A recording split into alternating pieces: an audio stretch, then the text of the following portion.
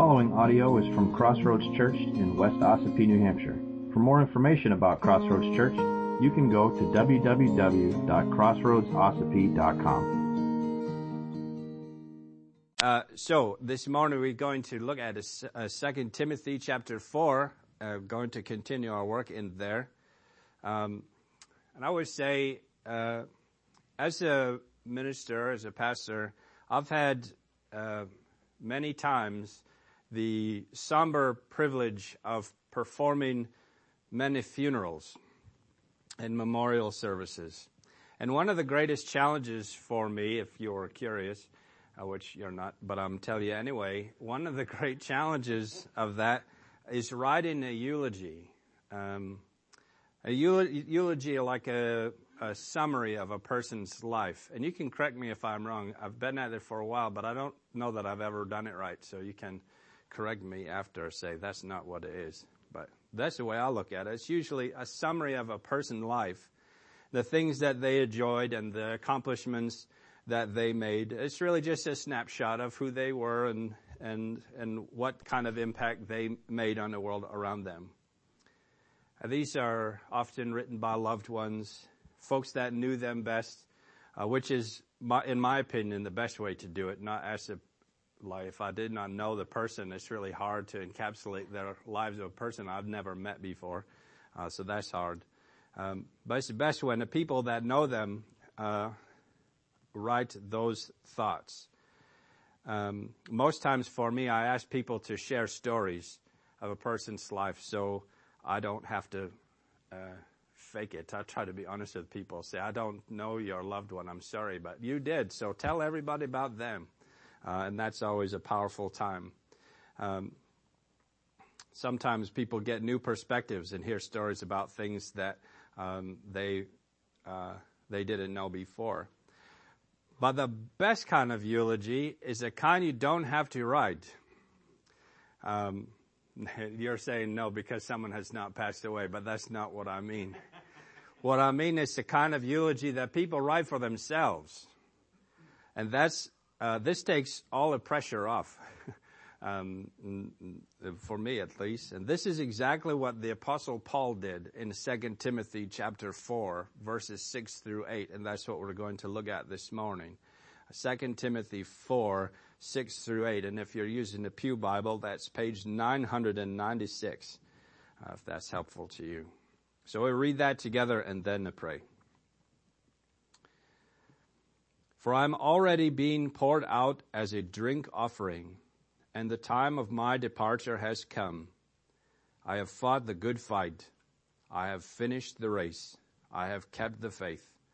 Henceforth there is laid up for me the crown of righteousness, which the Lord, the righteous judge, will award to me on that day, and not only to me, but also to all who have loved his appearing. Let's pray.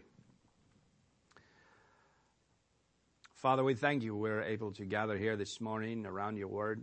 We're able to sing songs of praise and open our hearts to you in song. And Lord, I pray now that you would open your word to us, that our eyes would be open, our ears, and our hearts would be soft to receive the message that you have for us this morning. These are your words, and we look forward to hearing from you. So God, we give you this time so that you would make us more like your Son. We love you and thank you in Jesus' name. Amen. Well, this is kind of morbid, but all those funerals and memorials that I often find myself at or performing, I often wonder, what would people say at my funeral? Usually people say things that are nice because that's what you do. Right? You say nice things. Kenny won't when it's my turn, but that's all right. Yeah, that's unfortunate reality. Yeah. So we tend to look past the bad habits. We tend to look past the irritating traits that people had. And I don't imagine at my funeral someone will stand up and say, "Oh, he always made such beautiful wood turnings. But I always tracked all the stinking shavings all through the house."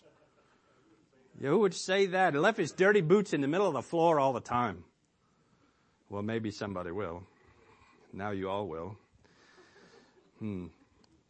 Paul took all the work out for everybody else. He did the hard work of writing his eulogy before anyone else could do it for him.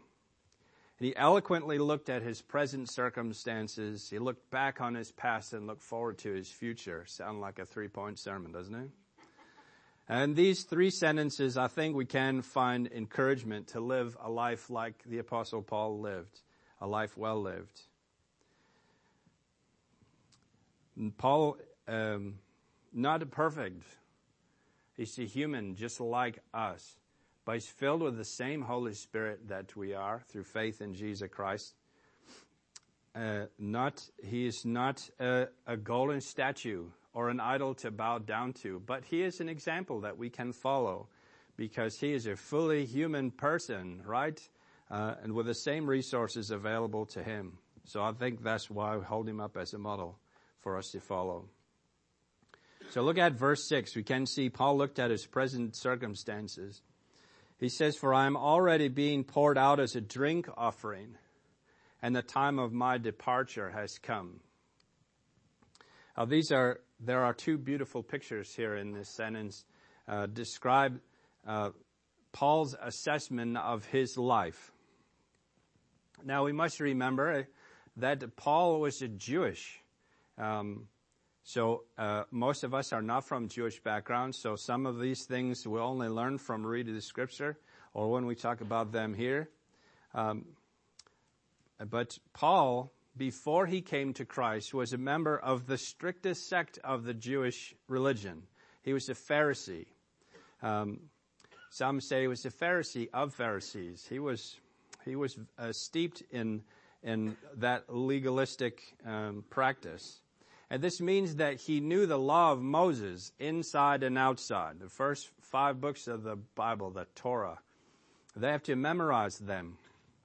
And he did that. And I'd like to read from Numbers 15 to give you a picture of what Paul meant when he said being poured out as a drink offering. Numbers 15. These, I'm sure some of you have this as your like memory verses, life verses here. Yeah.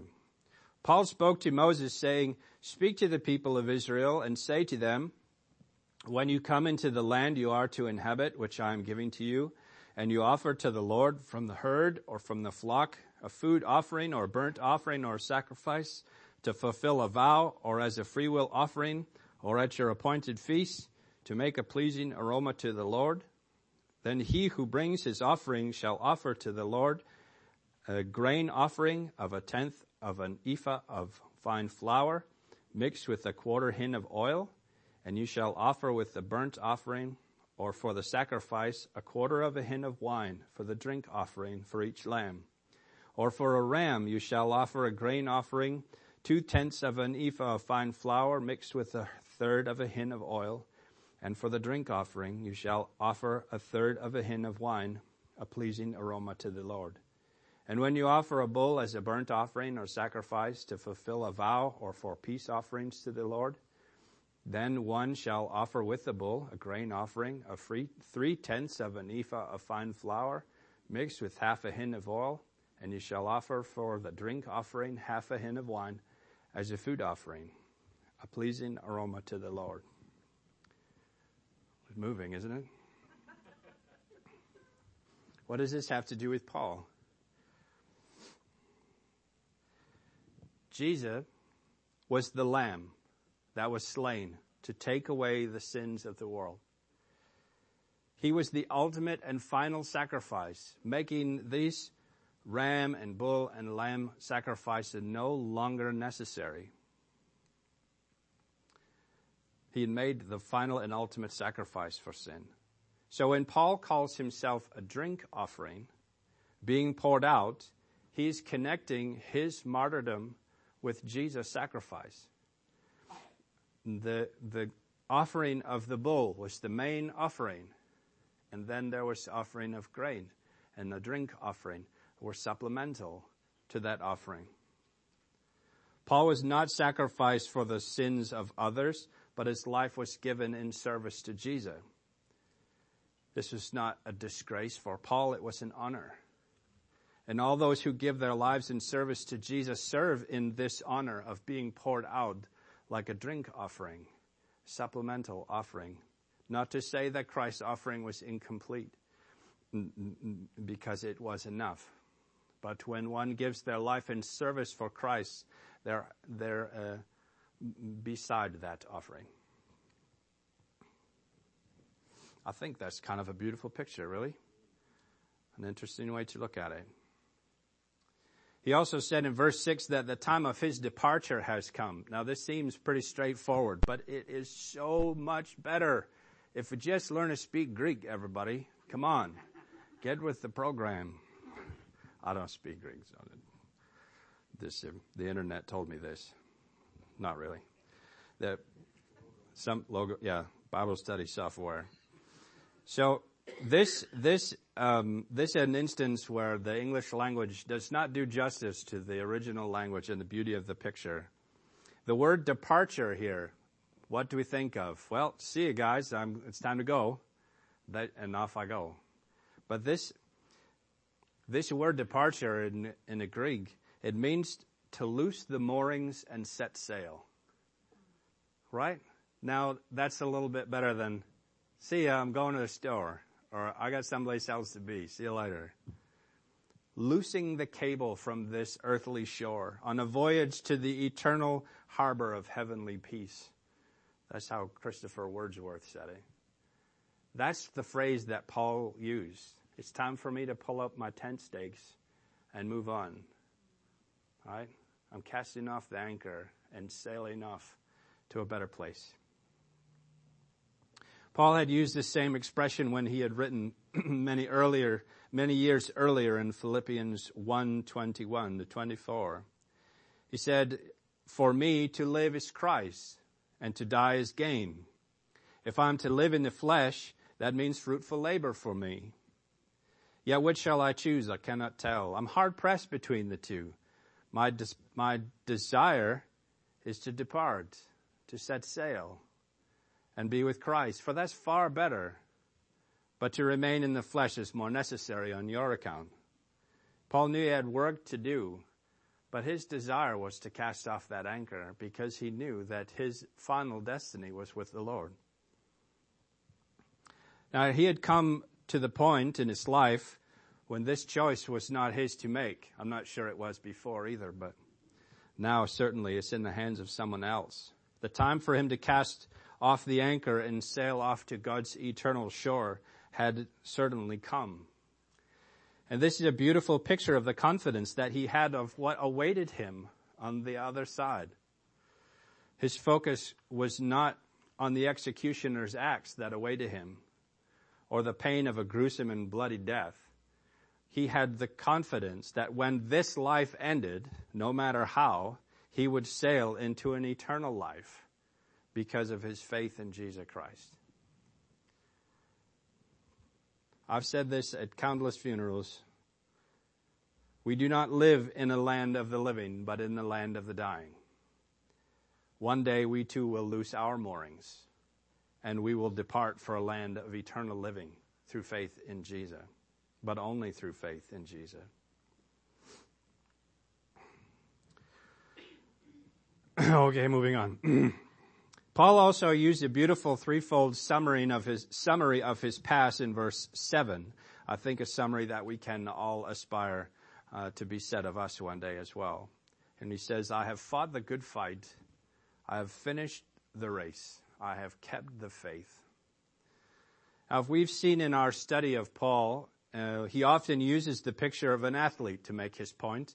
And here we have it again. I have fought the good fight. Now, it's very important that we notice he does not say, "I have fought a good fight." Like, I did all right, everybody. Right? That's not what he's saying. He's not commending himself for doing a good job. Right? Way to go. That's not what he's saying at all. He's saying, "I have fought the good fight." When we think of fighting a good fight, it's just making it to the end, right? To live long enough so nobody remembers who you are anymore. Right? Everybody that you love is already gone and you won. You lasted the longest. Right? Sometimes I think that's really what we have in mind. But that's not what Paul is saying. He chose to fight the good fight. And it ended his life maybe earlier than if he had kept to himself. Maybe if he just minded his own business, it would not have cost him his life. What's interesting here is that the word that Paul used here that we read as fight means to struggle or striving. It's the word that we get our word agony. He agonized the good agonizing, which is weird, but that's why they say fight the good fight, because it's a little easier to understand. Paul struggled and strove and agonized, the only struggle, the only striving, the only agonizing worth struggling and striving and agonizing for. And that's spreading the gospel. His goal was not to just make a nice life for himself. He had that already before Jesus appeared to him on the road to Damascus. He had a good life. He was well respected and a wealthy person. He's living the American dream, even though America had not been heard of yet, right? But he chose to leave that aside, to fight not for himself, but for the souls of others. And that is the only fight worth fighting. Paul wrote back in Philippians 3:8, "For his sake, for Christ's sake, I have suffered the loss of all things and count them as rubbish, in order that I may gain Christ and be found in him, not having a righteousness of my own that comes from the law, but that which comes through faith in Christ, the righteousness from God that depends on faith, that I may know him and the power of his resurrection, and may share in his sufferings, becoming like him in his death, that by any means possible I may attain the resurrection from the dead. Not that I've already obtained this or am already perfect, but I press on to make it my own, because Christ Jesus has made me his own. Brothers, I do not consider that I have made it my own, but one thing I do, forgetting what lies behind and straining forward to what lies ahead, I press on toward the goal for the prize of the upward call of God in Christ Jesus."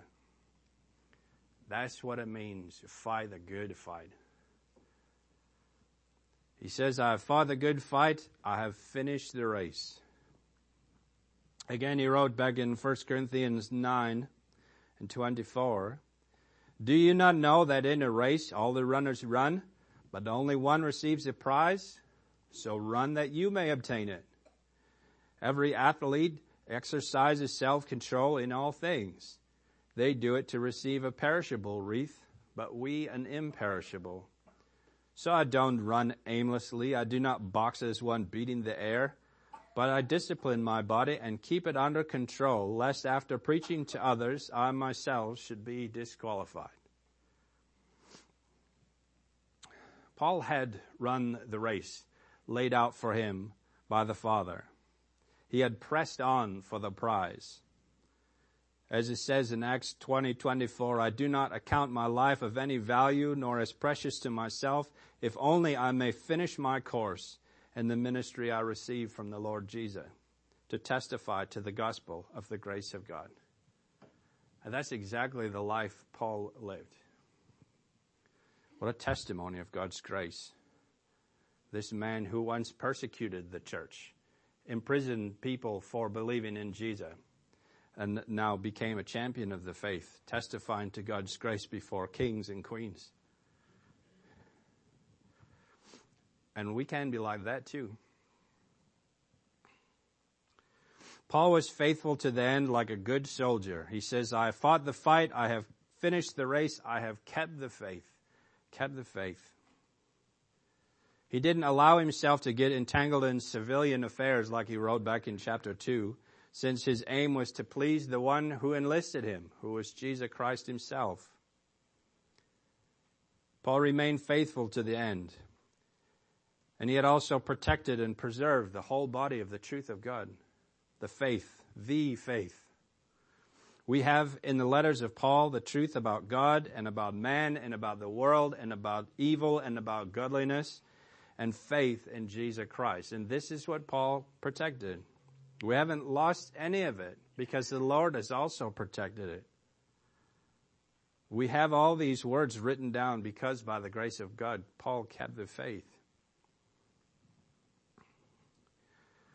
Paul not only saw the reality of his present and the faithfulness of his past, but he also had his eye on the hope of his future. Not only his, but a future that awaits us if we have faith in Jesus Christ. It says in verse 8, "Henceforth there is laid up for me the crown of righteousness, which the Lord, the righteous judge, will award to me on that day, and not only to me, but also to all who have loved his appearing." Paul had a concrete hope. And that's not just a wish. We talked about that before. It's not just wishful thinking. I hope that it doesn't rain today. That's a wish. We have changed the meaning of the word. But that's not what hope is. A hope is a confident expectation. That's what Paul had, a concrete hope. A confident expectation of what awaited him at the journey's end. When he loosed the moorings and floated off to God's eternal shore, what awaited him on the other side was a crown of righteousness that the Lord Jesus would give him. This is Jesus, the righteous judge, as opposed to the unrighteous judge, the earthly judges. The judge that was awaiting Paul to hear his case was the Emperor Nero. We've heard about him. He's no friend to the church. He set our brothers and sisters on fire to light banquets. Not a nice man. This was the judge on earth for Paul. But Jesus, the righteous judge, awaited him on the other side. Where Nero would just give Paul a sore throat, Jesus himself would give Paul a crown of glory. The prize that he had been striving for, not just a wreath made of leaves, oak leaves, but a crown of righteousness. On a great and wonderful day when time meets eternity, when the clouds are rolled back as a scroll, the trump shall resound and the Lord shall descend. That's the day that Paul is talking about here. That's the day he's looking forward to. Now I have to ask you, are you looking forward to that day? Right?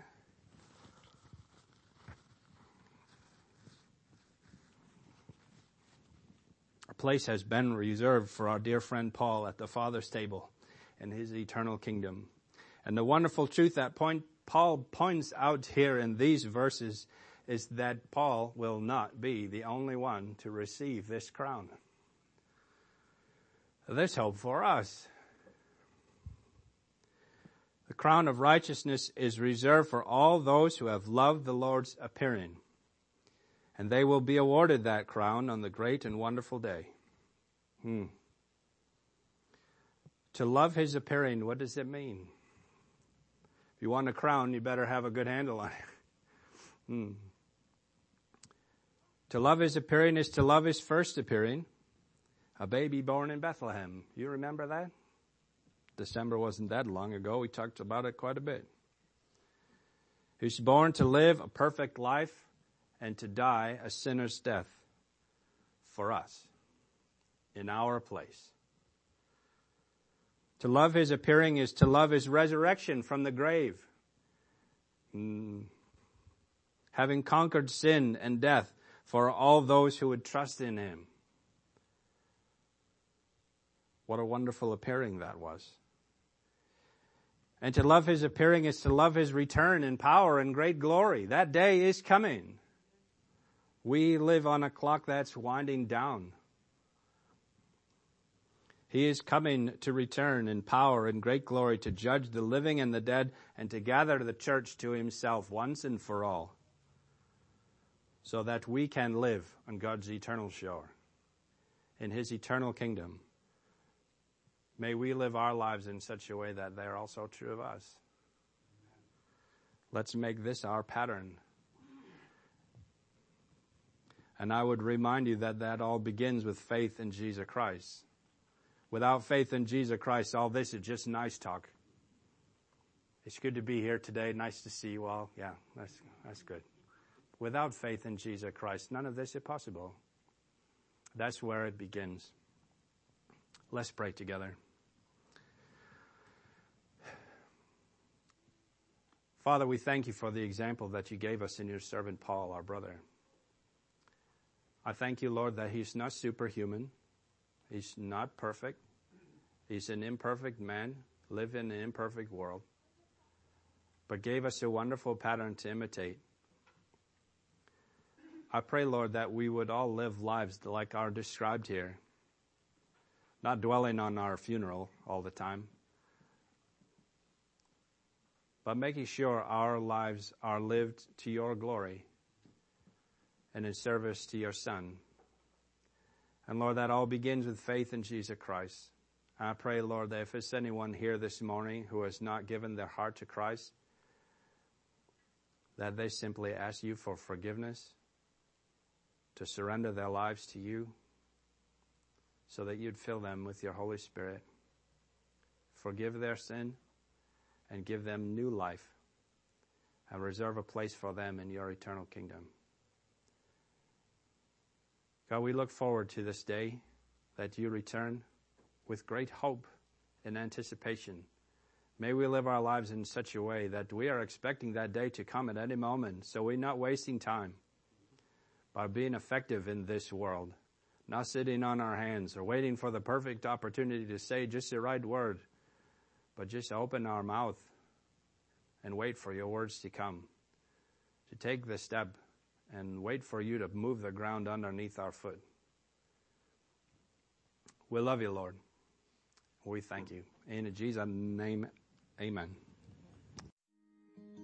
If you would like to participate in the mission of Crossroads Church through financial support, checks can be mailed to Crossroads Church, Post Office Box 576, West Ossipee, New Hampshire, 03890.